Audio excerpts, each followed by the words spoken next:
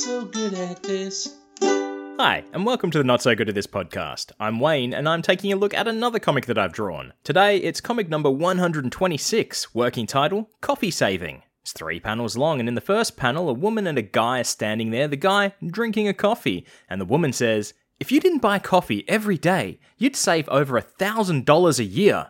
And she continues, "Imagine what you could buy with that."